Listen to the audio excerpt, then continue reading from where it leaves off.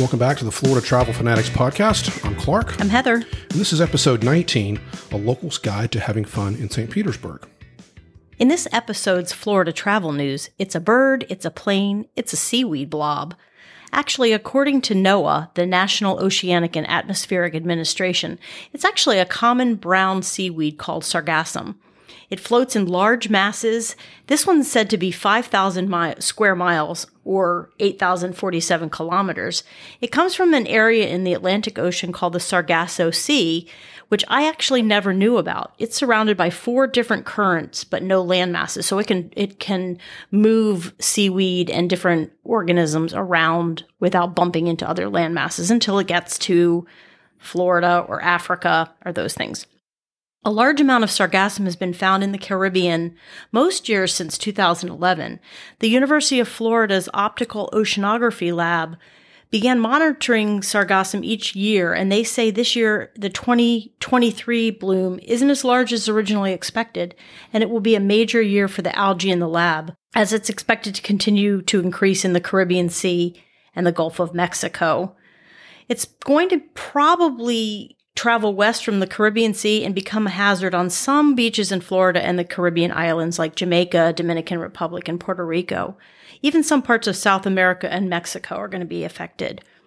Images from this year's Miami Beach show the brownish seaweed already creating a barrier between sandy beaches and shorelines. It will basically really show up in its biggest amount in June, May, June, July in the summer. When the blob of seaweed reaches shore, another gas comes into play, which is a hydrogen sulfide. According to Florida Health, this is what happens when the seaweed rots, and it kind of smells like rotten eggs. The department says that beachgoers don't need to avoid swimming near the seaweed. While touching the seaweed isn't harmful, animals like jellyfish can live in it, and that can actually hurt the swimmers.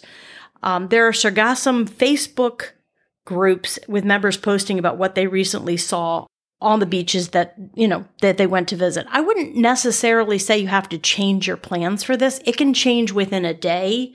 So definitely keep yourself, keep posted. It's kind of an inconvenience and it could be a little stinky. So if you have flexibility in your schedule, definitely check it out before you go to a particular beach. Yeah, we looked. There's not really like a web page like there's with hurricanes where like what's going on with the red tide there is, but not this. Yeah. It's basically just a lot of seaweed. This is not one to change, Heather said, not one to change your travel plans over, but just something to monitor. This seaweed is actually, it has these little bubbles in it. And what happens is the bubbles make it float as opposed to it being anchored to the bottom of the ocean. It floats around. The Sargasso Sea is where the majority of it has come from, and that's why it has that name. But it's just a big, messy, brown clump of... Big mass of seaweed. Big mass of seaweed, yeah. Seaweed's pretty common on the beaches in Florida anyway. We've been down in Miami in the past when there's been quite a bit of it. Sometimes it's a bit annoying, but it's hardly anything that would make us feel like, oh, we can't go to the beach today. I mean, if there's a lot of it, it can hurt fish and other sea creatures and things like that. But it's actually not a solid blob. What's the stuff you throw against the wall? Slime. It's not like a blob of slime. It's just a big old hulk of seaweed. It's actually pieces that because of the currents and the wind, they actually are starting to clump together. It's not that they're all attached. If the current shifts a little, it's going to shift as well. As we observed last year at this time, and we predicted for this year, spring break in Miami Beach has hit a rough patch. There have been several shootings, 2 of which are fatal in Miami Beach over the last weeks, and it's caused the City Council of Miami Beach on that weekend of the shootings to declare a state of emergency to help clamp down on a rowdy element that has come to party and let off some steam. The Miami Beach mayor is quoted saying, "We don't want spring break here. We've never asked for it. It's too rowdy. It's too much disorder, and it's too difficult to police. The manpower to police the street almost outweighs the benefits to the city." There was a 5-4 vote to not impose a curfew in the following weeks, but there is going to be a 6 p.m. I guess it's not a curfew, a ban restriction for alcohol sales from any convenience stores or retailers that sell alcohol. Miami Beach is an open container city, which means you can walk around with a beer or a glass of wine or a margarita, anything. And if there are other places to get it other than hotels and restaurants, you can't get it after 6 p.m.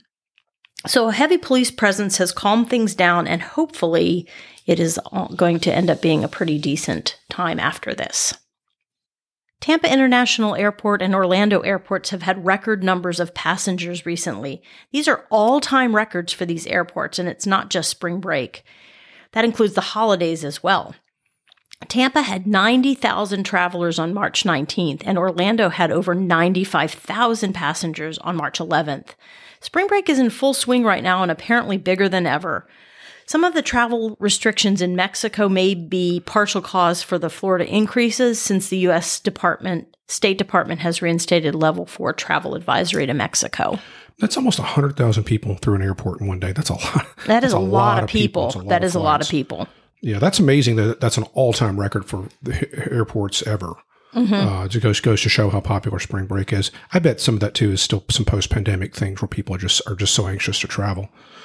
Well, it's still cold. I mean, they're still getting snow up north. So yeah, great time to be here. And the weather right now is perfect. Dry, right. 75 degrees, no rain. Big fluffy clouds with no rain. Absolutely. Definitely a great time to be here. Yeah.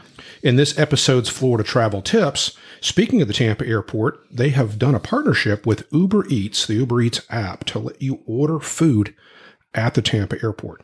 So what that really means is if you're flying into the Tampa airport, you can use the Uber Eats app to order food. It'll be waiting for you when you get to that restaurant. You pick it up and go. It makes everything a grab and go. If you're coming to the airport and you want to pick up food to take with you on a flight, you can order 20 minutes before you get there. They have all the restaurants in all the concourses that they're in, or the what do they call the term? The terminal. Airsides. So the terminal at Tampa Airport's one big terminal, and the airsides. You do have to pay attention to what airside you're going through. If you want to make sure that, hey, if you're on Southwest, you're going through airside C, you only want to order through airside C. You can't cross airsides if you're not flying in or out of there.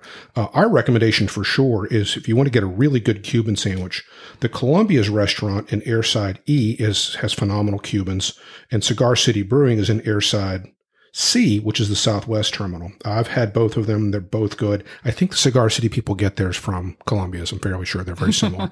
And as we've said before, a proper a Tampa Cuban has salami on it in addition to the other good ones. They're both excellent. That's a great thing to take on a flight with you. Bag it and take it on a flight and have a beer with it. No onions on it, no tuna fish, no bananas. But a Cuban is just Cuban's fine. Just terrific, and the bread is amazing. If you've got the opportunity, if you're going through Airside C, which is Southwest for the most part, and you have a time, sit down at Cigar City Brewing, have the Cuban, and try their beer. Their beer is excellent. It's one of the most popular breweries in the Tampa Bay area. If you're an IPA drinker, you definitely want to try their Hialeah IPA. It's probably the number one beer in Tampa. Practically everybody has that on tap. Some in our fridge right now. We have some right in our fridge right now. It's really, really good. It's a nice, it's a nice IPA with a little bit of a floral hop to it. It's really nice, a nice drink. So that's almost always what we get when we go out. At least I do. If you've ever wanted to try out an electric vehicle, you can now rent one from Hertz at the Tampa airport. They just added 42 new charging stations. The rentals are about $100 a day, and that includes the standard range Tesla that goes 250 miles on a charge, a newer, longer range Tesla with more batteries that's good for 358 miles on a single charge, and they also have a new Tesla Y, the letter Y model that goes about 250 as well. It's a little bit cheaper. They also offer Hertz offers an electric car called Polestar, which I had never heard of before, that we're just not familiar with. If any of you know about that, let us know what you think of it. There's also Kia Niro. The Kia Niro is a smaller all-electric vehicle, which also has a 250-mile range. And again, the prices range from about $90 total price to about $120. And right now, that's exclusively through Hertz. So if you want to try an electric car, it's a great way to do it. If you're only going to be here a day or two and you're not mileage restricted, and they're still like everywhere in America, there's plenty of places to charge an electric vehicle if you want to try one out. I got to do a test drive on a Tesla a few years ago. It's pretty amazing to drive an all-electric car. One of our daughters has a hybrid Niro, Kia Niro, and she really likes it. Yeah, it's a good car. It's a great mileage. Yeah. And we have a Kia too. We like our Kia. It's good cars. But if there's a great chance to try one out, rent from Hertz, pick it up right at the airport. It's a great way to enjoy that. And while we're on the topic of rental cars, we'll remind you again, we've talked about this, we've talked about it a couple times before. When renting a car from any rental car company, make sure you sign up for their free membership clubs. It doesn't cost you anything. It almost always lets you skip the counter and usually the long lines that can be there, especially on a busy holiday period. And you go directly to pick up your car. Basically, when you sign up for the membership clubs, all you're really doing is you're just giving them the information you would give them if you're at the counter. You know, your name, your address, your driver's license, your credit card, all that stuff. It just gets preloaded in your profile. And it's just so much faster to go through and skip that line. And when almost every time I go through the rental car area at a major airport, I see people in line, and the rest, the business travelers or the frequent travelers are the ones that already have the clubs. They go right out to the garage and pick a car. The really cool part is, for the most case, I've done this with both National and Hertz. You just get to pick a car. Hey, today I want a pickup truck. Today I want to try the CRV, or I want to try the RAV4, depending on what's a bit, or you want to try, Chevy Malibu. There, you pick one. I was able to pick a nicer level Malibu recently that had a lot more sport to it for no additional charge. Generally, if you order the medium sized car, you can pretty much pick anything you want that's in a reasonable price range. But definitely do that. That's one of those things in an airport that just speeds you up. Like, you're flying into Tampa, order your meal on Uber Eats, pick up your bag, go to the rental car area, go right past the counters, go right to your car, and you're in your car and you're on the road. So it definitely saves time, either on a business trip or on a personal trip. Let's get started on our main topic of how to enjoy St. Petersburg. As always, we'll put links to all the places we talk about in the episode notes. Let's get started by clarifying terminology and geography. The Tampa Bay region is a large landmass around the body of water called Tampa Bay. A lot of people confuse Tampa Bay as a term with the name of the city of Tampa. The Tampa Bay region is actually the city of Tampa and the city of St. Pete, along with smaller areas and towns, especially the beach towns like Clearwater Beach. We're going to give you our advice and our best travel tips for the city of St. Petersburg, but also the area to the west of St. Petersburg, all of which is called the Pinellas Peninsula. It's part of Pinellas County. So we're really talking about the entire area just south of Clearwater on the peninsula of Pinellas. The two most interesting parts of St. Pete is the downtown area and the beaches, and we'll get into details on both. Downtown St. Petersburg is a really popular spot. It's quite different than downtown Tampa, and it's got an eclectic, funky edge to it with lots of trendy restaurants and fun bars. It's really a walking city, and bike riding, lots of great outdoor space. One of our favorites is to go to downtown St. Pete's First Friday, which is the first Friday of every month. The city shuts down Central Avenue between 2nd and 3rd Streets, and it creates a massive block party with live music, food trucks. And again, St. Pete's also a open container, so within the confines of this festival, you can walk with a Cigar City Brewing drink. One of the major attractions in St. Pete is the Dali Museum. This is one of the two major museums in the world that holds the works of the famous Salvador Dali, the Spanish surrealist artist. Of course, the other one's in Spain because he's Spanish. The art here is just incredible, given his avant-garde style and his edginess. It's definitely a must-do when you're visiting St. Pete. It's just the art's just phenomenal. Tickets are only $29 for adults, with lower prices for seniors and children. As usual, definitely get the tickets in advance, since it does sometimes reach capacity, especially on a weekend. You don't want to get down there and not be able to get in because you didn't buy a ticket in advance. And being all indoors, it's a great activity for a hot, rainy day in the summer. Yeah, and keep in mind, too, they have special exhibits. So if you want to get into a specific exhibit, you will want to definitely get yours ahead of time. They have, like a lot of museums, they have a permanent exhibit and they have rotating things. The artwork is just fantastic. What he did, just an amazing person. If you'd like to spend some time outside, the St. Pete Pier, which was completed just in 2020, it's a new, very large pier, and it's a huge attraction on the downtown waterfront. The pier, of course, is built over the water.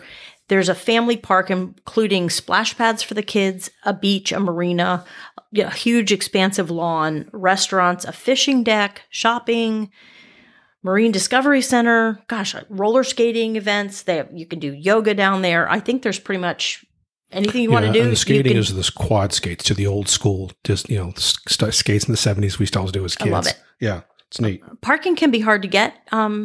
down there because it is so popular, but their website has a page that lists all the nearby options, and we'll link that in the episode notes. We've driven through there with friends from out of town, and there's 500 parking spaces right there, but they're almost always full. So that landing page of where those other places are something you should definitely put in your phone or have a printout or something so you know where to park when you go down there. Because on the weekends, those spots are all full. One of the big landmarks in downtown St. Pete is Tropicana Field, where the Tampa Bay Rays play baseball. Locals refer to it as the Trop. Nobody calls it Tropicana Field. It's the Trop. It's the big white stadium you can see from 275. Basically, when you're inside, it looks like being inside their yurt. Yes. It's very cool. Basically it's a gigantic tent. yurt. It's a big white tent, it looks basically. Like a yurt. Yeah, it's not a solid top. It's interesting. One of our favorite things to do when we go down there is to go down early, park in the stadium parking lot, walk across the street to an excellent little small Cuban restaurant named Bodega. It's one of those walk-up places. Yeah, they don't have any seating. Yeah, some little bit of seating in the back, but they're basically to walk up. They have fantastic Cuban coffee, by the way, too. Just get carry out and then walk across the street to Green Bench Brewing. Green Bench is a great little local brewery that we really like. And like a lot of breweries, they don't sell food, so they don't mind you bringing your own food in, and you have their beer, and they have good ciders there as well. And speaking of good breweries, there's two others in downtown St. Pete that we'd recommend. One is called Three Daughters Brewing, which we like because we have three daughters. And the other one is one called Cage Brewing. If you're going to go to a Rays game, and the Rays have been pretty good the last few years. They made it to the World Series final a couple years ago. Take a look at StubHub.com or resale tickets on Ticketmaster.com. Typically, a lot of the people that have season tickets resell on there, and you'll probably pay about the same price you did if you walk up to the ticket office, but you'll get a lot better seat because the season ticket holders typically have better seats, and weeknights are definitely, you're going to get a better seat than you would on the weekend. And the nicest thing about the Tropicana Field is it's inside and it's air conditioned. So it's a great activity on hot, rainy summer days, and they have a large water tank with stingrays in it. So the kids love to see that. Yeah, you can touch them. Yeah, that's a fun thing. Another great venue for concerts is Janus Live, JANNUS. It's an outdoor concert venue right in downtown St. Pete, and they feature national and sometimes globally known bands. We've seen several good bands there. First Friday, we saw a local Kenny Chesney tribute band there called Pirate Flag. They were actually quite excellent. That was back before the pandemic. Yeah, and it's between three buildings. Mm-hmm. So what it has done is it's created its own courtyard with a stage in the front. It's basically a courtyard with iron gates on there. It's really One of fun. our nephews who just moved here went to his first concert there. He's like, yeah, it's just a courtyard. But it's right downtown, and you can walk around downtown. You can hear the bands playing. The people that live right near there must really like music because it's going on 3 nights a week right outside their apartment windows. Another great venue is the Mahaffey Theater. It's on the waterfront. It's a concert venue and the home of the Florida Symphony Orchestra. It's a beautiful venue. It's right next to the Dolly Museum. I'm a big fan of the progressive hard rock band Dream Theater, and I've seen them play twice there at the Mahaffey. They do a lot of cool concerts like classical music, country concerts, comedians, and have a pretty regular rotation of tribute bands. They've got a Queen tribute band, Beatles, and Led Zeppelin bands coming up here in the near future, and the Doobie Brothers are going to be there in May. I hope to go out to that show. If you're going to a concert in the evening at the Mahaffey, we definitely recommend going to the Dolly Museum during the day because the two buildings are literally right next to each other.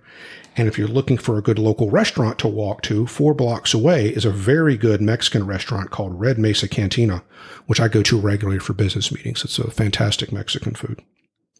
Vinoy Park and Straub Park are both on the waterfront and are a very popular place for all kinds of festivals throughout the year, including multiple seafood festivals, several music festivals, including the upcoming Tampa Bay Blues Festival. Yeah, we went down there for New Year's one year. Mm-hmm. And we've also went to the Seafood Festival, which was great. Mm-hmm. We had alligator for the first time, that was yummy. Which was great. One of the biggest events this year, or every year, is the St. Pete Grand Prix. We talked about this on our previous podcast, but the race is the beginning of the IndyCar Racing League season every year, and it's a lot of fun. They set up a track in the downtown area, and they race through the downtown and onto a local airport runway. It's usually held in early March. Tickets start at about $25, but it's amazing because they do close the streets off, and it's right in downtown St. Pete. And it's just so cool. They're just like it's almost like watching a video game because it's like boom, you can stand right next to the tracks, and cars are going by at like 180 miles an hour. It's pretty amazing. You don't blink because you can't see them. If they're you blink. going really fast, and it's if you've never been to a Grand Prix race, I highly recommend it. Years ago, when we lived in Maryland, they had some in Baltimore for 2 or 3 years. It's just terrific. You go to the race and you walk out of the track and go to a local restaurant or bar, and get something to eat or drink. It's so neat that it's not off into the country somewhere. It's actually right in downtown St. Pete and right on the waterfront. And you're not confined to one particular seat, even if you choose to get a seat in the grandstands, you're not confined there. You can walk around and find different spots, different turns and that are interesting. Just outside downtown St. Pete is the popular attraction called the Sunken Gardens. It's actually the oldest living museum in St. Pete, and it was established over 100 years ago. It's a lush 4-acre botanical gardens, and it's home to some of the oldest tropical plants in the regions. Pathways wander through the gardens where you can view over 1,000 different plants, cascading waterfalls, and flocks of live flamingos. It's open Monday through Saturday from 10 a.m. to 4:30 p.m., and it's actually only $15. Children's tickets are only $6. We've actually been invited to a Sunday morning wedding later this year, so that'll be really that'll be fun nice. In the gardens. Yeah, it's a really beautiful place. Some people have told us it was an old sinkhole, but apparently it was a plumber in like 1911. It was an old lake. He drained it and just liked to garden, so he built this thing up, and it's been there ever since. They say it's one of those old Florida roadside. You're driving along your jalopy in the 1950s, and some highway, and you go right by it. It was like a spot that was a landmark. It's been there for over 100 years. I have a hard time visualizing him draining it. I'm like, it's like, how do you drain a lake? Did you just find the plug? You know? Right. Yeah, so, I don't know. Yeah. I'd like to go just to see the flamingos, just to see them. So. A flamboyance of flamingos. Flamboyance of flamingos. Is that what they're called? It's not a flock, it's a flamboyance. A group of flamingos. Thank you, Heather, for that bit of trivia. We're on Jeopardy anytime soon. We'll get that question right. Animal flocks for 400. The second major interest in the area is the beaches, like a lot of Florida, and it's over on the west side of the Pinellas Peninsula on the Gulf, of course. The beach line is, people I think thinks there's Clearwater Beach and the other beaches are separate and south of there, but it's just one continuous beach line from really Clearwater all the way through Sand Key. And then when you get down below there, there's several distinct beach towns. They're all fairly small with maybe 2,000 or 3,000 residents, and they each have their own character. So driving below Clearwater, and you go from north down to the south, you go through Bel Air Beach, Indian Rocks Beach, Indian Shores, Reddington Shores, North Reddington Beach, Madeira Beach, Treasure Island, and then St. Pete Beach. That's actually the official name. In 1994, the town used to be called St. Petersburg Beach, and this locals said, hey, we just want a little bit more distinction, so they just decided to call the town St. Pete Beach. So for those of you who have not been to Florida, and this happens a lot across both the east and west coast of the country. There's the city of Miami, and then there's the city of Miami Beach. Two different mayors, two different governments. They're different cities. Clearwater City and Clearwater Beach are two different places. A lot of people don't know that. You drive through Clearwater to get through Clearwater Beach. They're completely different towns. So St. Petersburg is a city. St. Pete Beach, its official name, is also its own city. So they chose the shortened name in '94 just to draw a distinction over versus St. Petersburg. And I think Beach. for the most part, people don't even say St. Petersburg. They usually just say St. Pete or St. Pete Beach. Right.